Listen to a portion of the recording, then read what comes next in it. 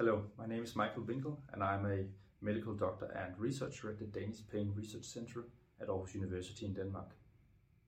Today I'll be presenting a podcast on our recently published paper in Development Medicine and Child Neurology titled Classification of Pain in Children with Cerebral Palsy.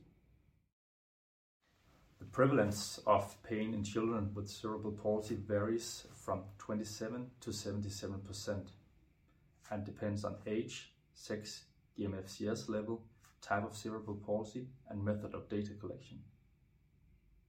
Early recognition of pain is important as pain has wide-ranging consequences, and we know that pain significantly reduces the quality of life. Fortunately, recent years has seen an increased focus on pain, with the International Association for the Study of Pain revising the definition of pain, and a systematic classification of chronic pain being included in the new ICD-11. ICD-11 defines chronic pain as pain that persists or recurs for more than 3 months.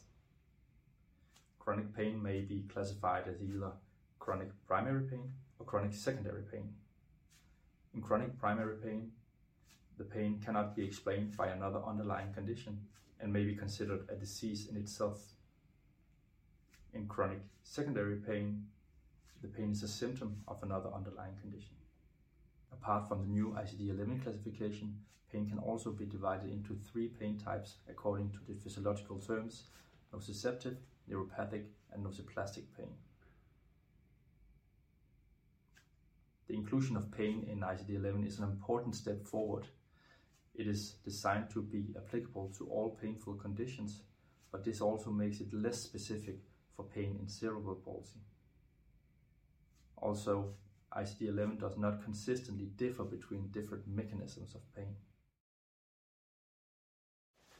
The purpose of our paper was to propose a cerebral palsy pain classification specific for painful conditions in patients with cerebral palsy and based on both the ICD-11 classification and the physiological terminology.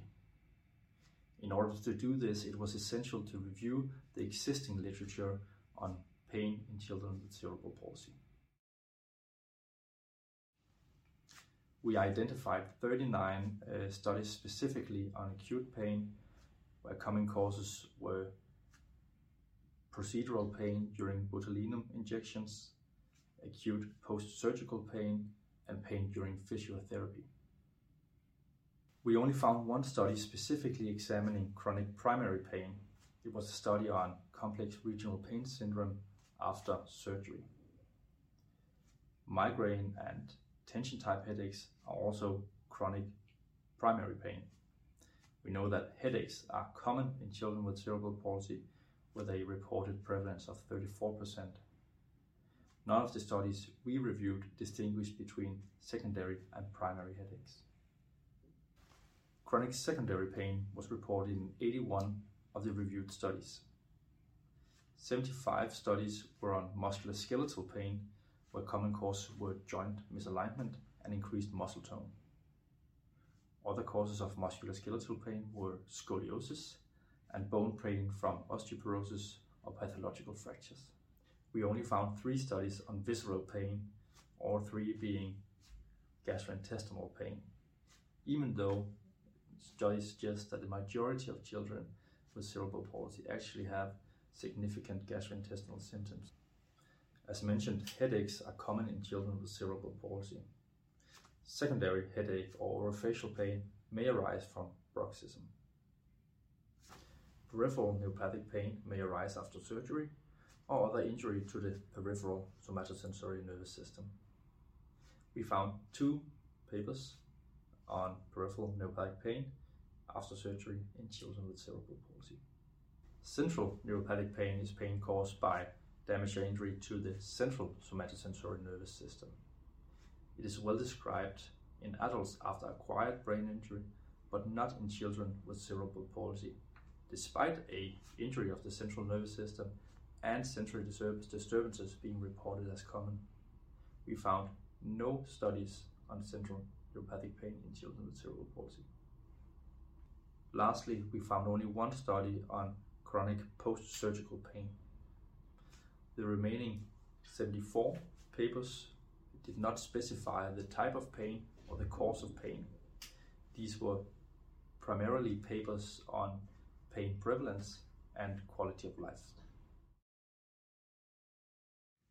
Categorizing pain in children with cerebral palsy using ICD-11 enables us to identify commonly studied pain types. We also noticed that some pain types may fit into multiple categories. As an example, peripheral neuropathic pain after surgery may be classified as either neuropathic pain or post-surgical pain. In our paper, we propose a cerebral palsy pain classification that is aligned with both the physiological terminology and the ICD-11 classification, leaving out pain that is not directly associated with cerebral palsy.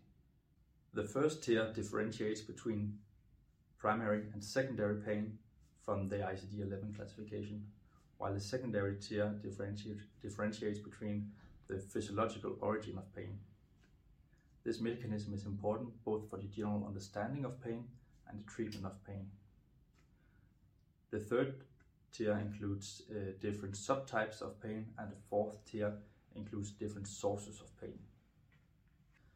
Using an agreed upon classification in both clinical and research setting increases consistency and the ability to compare studies on pain. The cerebral palsy pain classification is a tool that may help those working with patients with cerebral palsy while still being translatable to the ICD-11 classification. From the pain researcher trying to assess pain from a physiological point of view to the neuropediatrician or physiotherapist trying to assess pain in a patient with cerebral palsy. The introduction of a classification system in the field of headache greatly facilitated research in that area, and we hope the same will apply to pain research in patients with cerebral palsy.